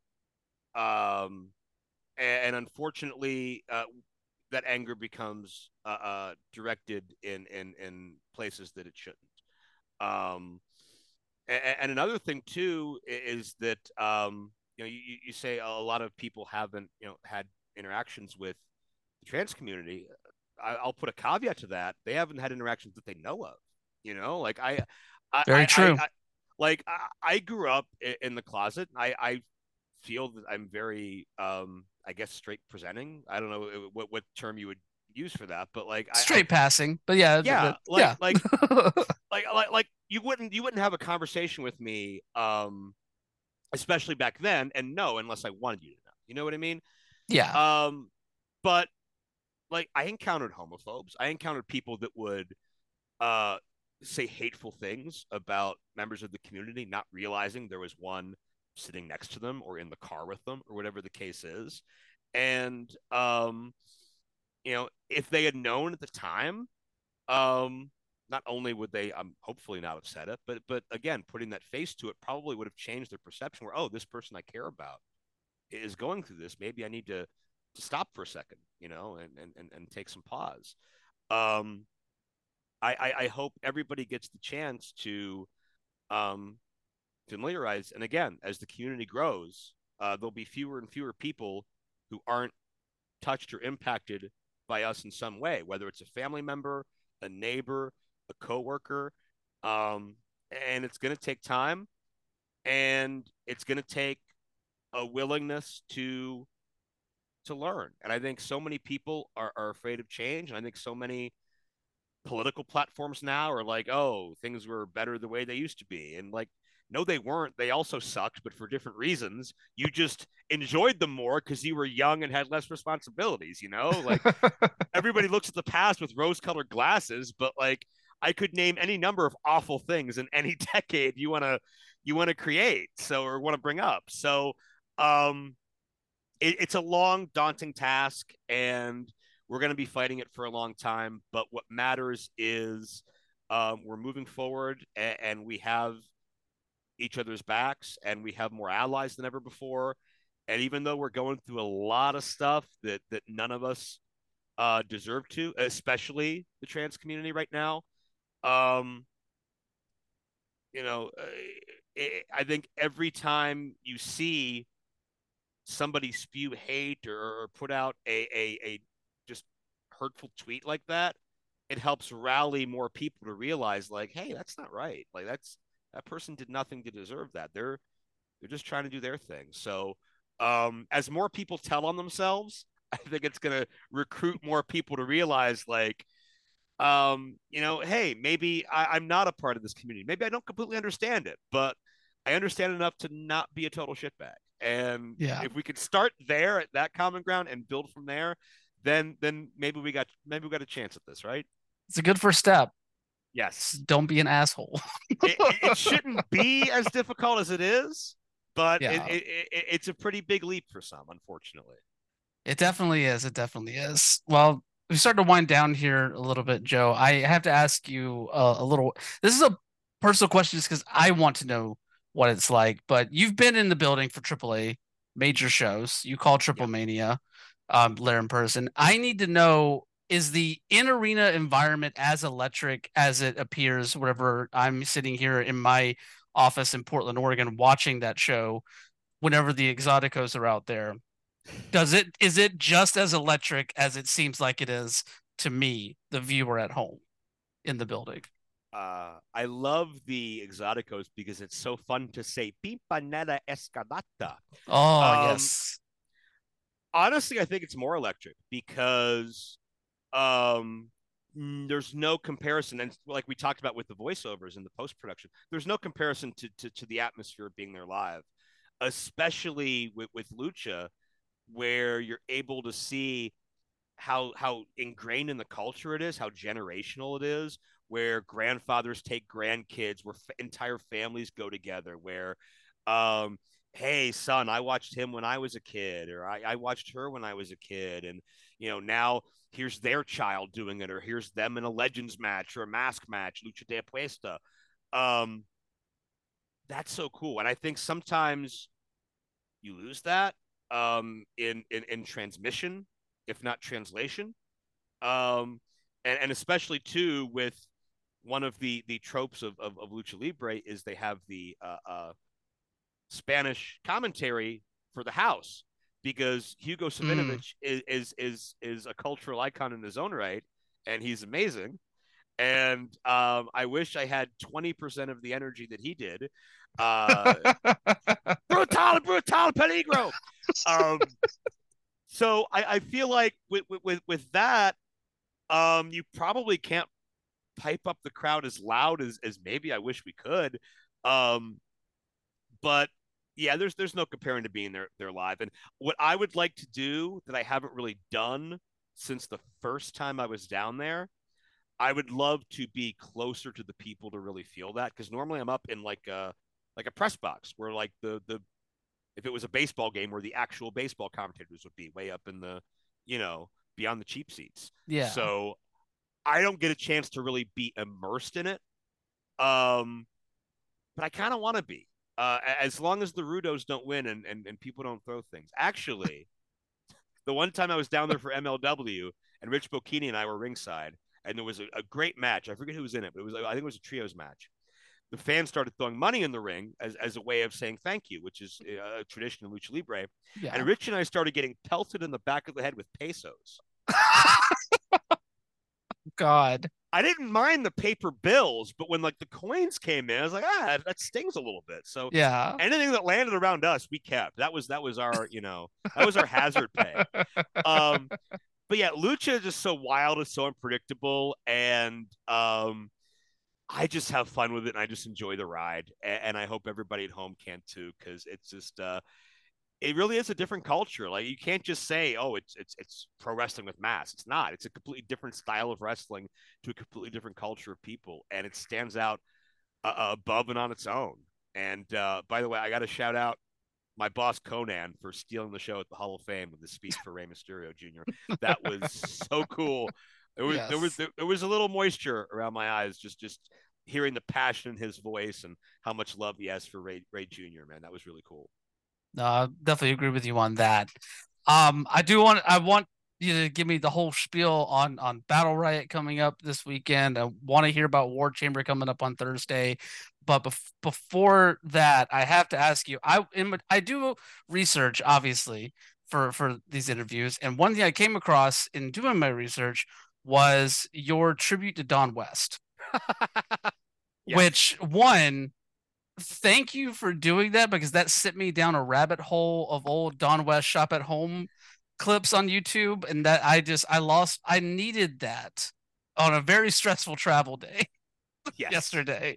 It was great. It was amazing. But obviously, like, in the interview that's attached with Wrestling Mayhem there in Pittsburgh, like, um you talk about Don's influence in as a commentator, and and that sort of thing. Like, what really spawned the idea to pay tribute to Don in that specific way for you? Um, I used to watch Don West before Don was even in pro wrestling. When Hmm. he did Shop at Home Network, there was a block of wrestling that would air here locally, and it was like 4 or 5 hours of whatever syndicated wrestling shows were available at the time. And then at midnight or so, the feed would switch over from the local channel to just Shop at Home would run all night. You get the sports card show, then you get the knife show, then whatever else. Um, and Don West was on the sports card show hosting. This is like 2000, 2001. So I would lull myself to a peaceful sleep every Saturday and Sunday night, listening to Don West scream about the Ken Griffey Jr. rookie cards and the Michael Jordan wax packs. And I did not care one iota about sports cards, not one bit. I have never bought any type of sports memorabilia unless it was like a, I don't know, like a $1 replica puck I found in a secondhand store for hockey. I've never been into the McGuires and the Sosas and all that stuff. Not my thing. But Don sucked me in, and like he was so passionate about this, I had to watch. I had to see what was coming up next. So in my ninth or 10th grade chemistry class, we had to do a public presentation for the rest of the class selling, quote unquote, an element from the periodic table. And our element was, I think, carbon. Not that that matters to the story, but if any of you science nerds out there want to know which element, that's the one we picked. Um, so I had the idea. I was like, even though I was really, really introverted, when it came to class presentations, I kind of came out of my shell because that was like I had like quote unquote permission to be like loud and weird. You know what I mean? Yeah, Um, an excuse to so perform. yeah, so I kind of took the reins in our group of like four as the idea guy because I had Don West on the brain. It's like let's do a shopping network spoof, and I will be. I didn't say I'll be Don West because I was the only 15-year-old idiot kid that watched it, but like I, let me be the host. You're going to be my co-host, and you're going to try to get your points in, and I'm going to keep yelling over you like a obnoxious, like over embellished spoof. And instead of going to the phones, we did like a man on the street segment because it needed to be more visual. Um, but I sold Carbon like Carbon has never been sold before, my friend. Mm, And I got 104% on the project, nice. which brought my yearly average up to like 60 or 61. So I barely passed Hey, just because of Don West. it's passing Um, though. yeah, no, it worked. And years later, I tweeted Don a screenshot of me writing that story, and he popped huge for it. And he thanked me so much for sharing it. And unfortunately, it was the only interaction I ever had with Don. I would have loved to have worked with him. I would have loved to run into him at a convention, but just unfortunately, our paths never connected beyond me getting a chance to watch Shop at Home, and of course, me being a big fan of TNA when I was younger. So I've always loved Don, and I've always had little catchphrases and whatever that me and my friends would talk about with Don. So when Don passed, man, that broke my heart because it meant I'd never get to meet him, I never get to work with him, and it meant that by everything I've heard, one of the genuinely nicest people in the wrestling world was gone. So I was very, emotional over it. And I think the only way that I could best personally honor Don is to break out the same thing that made him so happy to hear about and helped me so much as a kid. And it's so funny. After Don passed, I was watching probably the same clips you were in your YouTube rabbit hole, and I thought, holy crap, my parents bought me sports cards, and I was like 6, and I wonder if they're worth anything. Spoiler alert, they are not. That market collapsed years ago. But Yeah, it did. what can I do with these that's tangible? Hey, I could pretend to sell them. So, um, the sports cards you saw on that spoof are the sports cards I dug out of my basement and looked up the value of like 3 months ago. And that I asked Michael Sorg, who does Wrestling Mayhem Show, hey, would you want to do this? Because I played a lot of those clips to him on one of our tribes home from Chicago. We had 8 hours in the car. Like, we need to stay awake. Here's this guy yelling about Ken Griffey Jr. for the next several hours, and it worked, and he was transfixed too. So, yeah, if anybody wants to see that, it's on my YouTube page. Just search Joe Dombrowski's Pro Wrestling Library. I think my URL is at Pro Wrestling Library on there. I changed it a couple months ago. It should be Pro Wrestling Library. If it's not, then I did it wrong. But yeah, I love Don as a character, and I wish I got the chance to love him as a person as much, because so many people that I think very highly of, Jeff Jarrett and Scott D'Amore and so many others, have nothing but glowing things to say about him. Yeah, he's one of those people that I wish I would have had the chance to meet as well, just based off of reputation alone. Not to mention just the sheer energy that he brought Yeah. to everything. And I will say, I popped real hard for the Dutch Mantel rookie card. I had to do the homages to the TNA run. I had to make sure that Jeff Jarrett, Dutch Mantel, and Terry Taylor were in there. And if Yeah. if I had a Mike Tenay card, I would have included him too. But but yeah, man. Anytime I can name drop Dutch Mantel is a good day at the office. Yes, yes. Well, Joe, this has been outstanding. I thank you so much for sitting down and chatting with me. Let everybody know about what MLW has coming up this week, and where they can check out all the things that you're doing as well. Yeah. Well, I want to say I'm so excited about MLW, and I'm so thankful that they've been my home for the past year and a half now. And when I left Ring of Honor and realized that kind of my opportunities there had dried up, MLW was the perfect move to jump to. And I'm working with Matt Stryker now. I'm the lead announcer. Um, Brian, I know you do your research. You may have to tell me, am I the first lead play-by-play national cable TV member of our community? I'm not sure.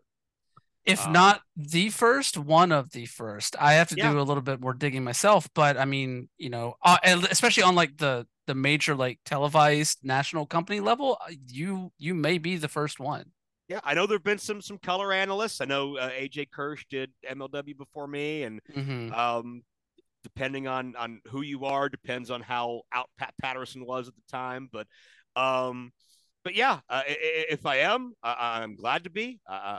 I feel pressure. I don't look at myself as a role model, but I've had people tell me, not to sidebar too much, but I've had people tell me like, yeah, you played a part in me deciding to come out, and that's just so humbling to me and so overwhelming to me. I believe I'm a good person, but like all of us, I'm a flawed person, and I'm still working on myself. So to be kind of at the forefront and maybe have people look at me with that reverence, it's intimidating to me, but it's motivating further for me to kind of rise to the occasion and be the best that I can be and keep working on myself to do it. But MLW Underground is on Reels on cable every Tuesday night at 10 p.m. East Coast and West Coast, and to me, it's the fastest hour in pro wrestling, and I dig it so much because it has that high end production feel. You get the lights, the videos, the glitz, the glamour, but it doesn't feel overproduced and sterile. You still have a lot of energy and emotion into it that may harken back to maybe ECW or Attitude Era or Mid South, or if you're a longtime fan, that same kind of energy and chaotic mentality that drew you into it. We try to recapture that in a lot of ways. Um, so big tapings this weekend if you're in NYC. at I believe the Melrose Ballroom for our War Chamber event, and then back at the 2300 Arena, former ECW Arena, for Battle Riot. War Chamber, if you don't know, is our answer to War Games. There's going to be two teams of four with alternating entrants. Um, Fighting for supremacy, fighting for dominance. As it's going to be Hammerstone and the Second Gear Crew facing Raven's group, The Calling, and that is guaranteed to be chaos. It's guaranteed to be violence and weapons, and it's going to be a fun time, and it's going to be unpredictable. And of course, the New York crowd always brings it.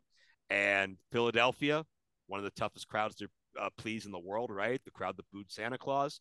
So we have the 40 athlete battle riot, which is, it's like a Royal Rumble, but injected with I don't want to say injected with steroids, but it's even a more souped up version of a Royal Rumble because you got 40 entrants instead of 30. Weapons are legal and encouraged. You can also be eliminated via not just over the top rope, but pinfall or submission. So there's so many different elements and so many different avenues to it as far as how to win, how to be eliminated, how to strategize. It's not just cut and dry, black and white, or over the top rope or not over the top rope. Anything can happen at the drop of a hat. And the winner of Battle Riot gets a shot at the MLW World Title. Um, and that's personally my favorite match to call because I grew up such a big fan of that match style, and I always try to bring the stats, and I always try to bring the numbers, and I always try to be the numbers nerd with that type of stuff. So I'm looking forward to that. Such a wide open field, and you always get surprises too. Anytime that kind of match goes down, there's surprises. So Of if course. you're in the if you're in the New York or Philly area, check out MLW.com. See if there's tickets still available. If you can't be there live, check out the channel Reels because I believe War Chamber airs April 18th and Battle Riot airs April 25th. Don't quote me on that. But if you don't get it's available on basic cable, it's available on satellite. If you're a cord cutter, you can also find Reels on Sling TV or Freecast. You can get a 7-day free trial at Freecast, so you can use that to sample MLW as well.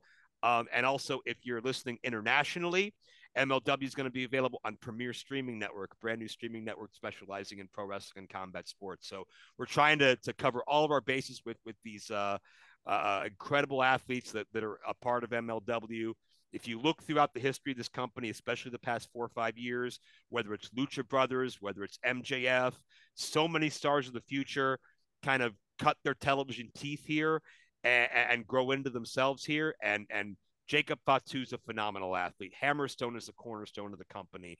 Lindsay Dorado is so fun to watch. You talk about my lucha connections. Microman, world's smallest wrestler. Microman's a meter tall, and he's apparently maybe the best merchandise mover we have, from what I hear. People love Microman. Davey Boy Smith Jr. You talked about Alex Kane. The Calling, and on down the line. There's such a great, Taya Valkyrie and John Hennigan and Sam Adonis, most hated man in Mexico. Um, all of these athletes, Billy Starks, who's 18-year-old prodigy, who's got the world, on fire for her right now. I just love the locker room. I love the energy. I love the excitement, and I hope it comes through in the broadcast. And I hope if you guys can't be there live, you can at least check it out on Reels and support Major League Wrestling because a support of Major League Wrestling supports all the men and women that do it behind the scenes and in front of the camera. And the more options there are for pro wrestling on a wide mainstream national and international scale, the healthier the sport's going to be and the more jobs there's going to be for all of us. So I always tell fans, vote with your dollar, vote with what you like. Don't tweet about what you hate. That doesn't do anything for anybody. Support what you like and put a platform on that. And let's get these guys and girls out there that deserve to be put out there and deserve to be presented in the right light. And anybody that's interested about me, please follow me on Twitter at Joe_Dombrowski, Instagram at Joseph_Dombrowski. I'm on Facebook, but I'm always hitting my head on that 5,000 friend limit. So you can follow, but you might be on the waiting list for a friend. Nothing personal. It's just a numbers game. Um, my website is joe-dombrowski.com. I've got DVDs of the original works I've done, documentaries, compilations, uh, an entire history of every match I've called up through a year or two ago. I got to update it a little bit, but you guys can read my whole journey through that. And my streaming site is prowrestlinglibrary.com. Over 500 hours you can buy, rent, or subscribe to right now. Both my website on DVD and my streaming site on digital has content featuring AJ Styles, Samoa Joe, all the PWO Prime stuff. You can watch Gargano's first TV stuff. We've got the old Heartland WWF developmental stuff, the Brian Pillman Memorial shows. Um, Maybe my favorite story I've ever told is finding Zach Gowen about Mm. the first one-legged pro wrestler. He beat cancer. He beat drug addiction. He's the happiest man I know today. Zach is somebody I wish I could be more like. I love him, and I was proud to tell his story.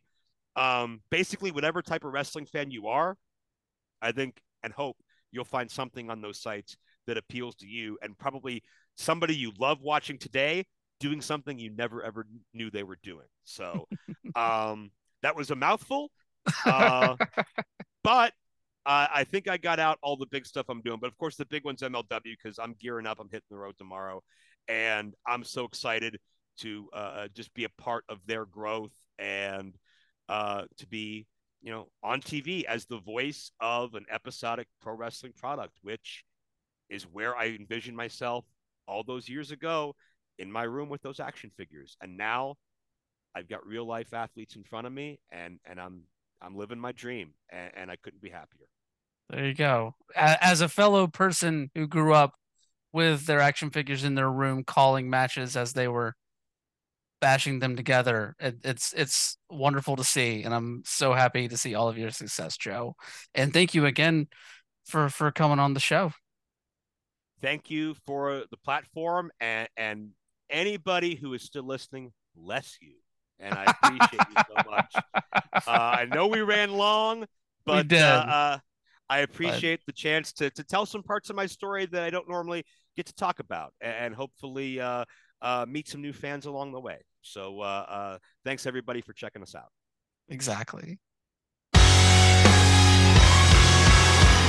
Thank you once again to Joe for taking the time to sit down and chat with me all about his illustrious career, what MLW and Enjoy Wrestling have coming up for us in the next weeks coming, and as well as really, I really do want to thank him for sending me down uh, that little trip down Don West memory lane because it really did help me on that day, and I've gone back to it since. And I don't know, it's just I love like being reminded of how passionate and kind-hearted he was, even if it's just through him yelling about some basketball cards or some baseball cards on a very, very grainy VHS rip of him on Shop at Home Network on that's been put up to YouTube. So thank you once again, Joe.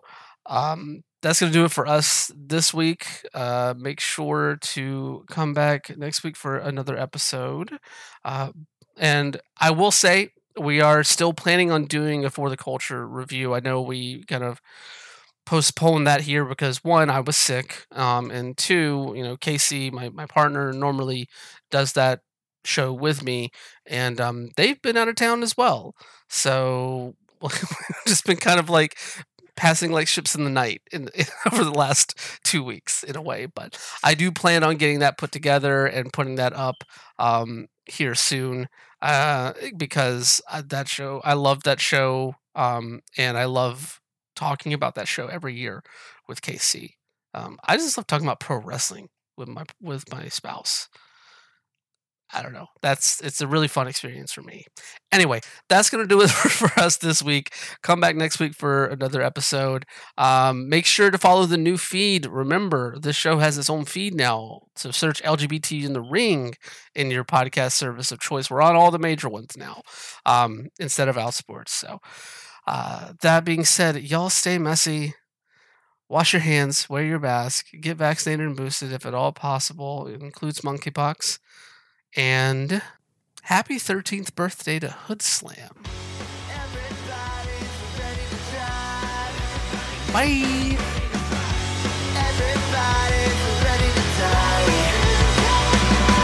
If they didn't see it coming from the top of the bridge, she made a deal with the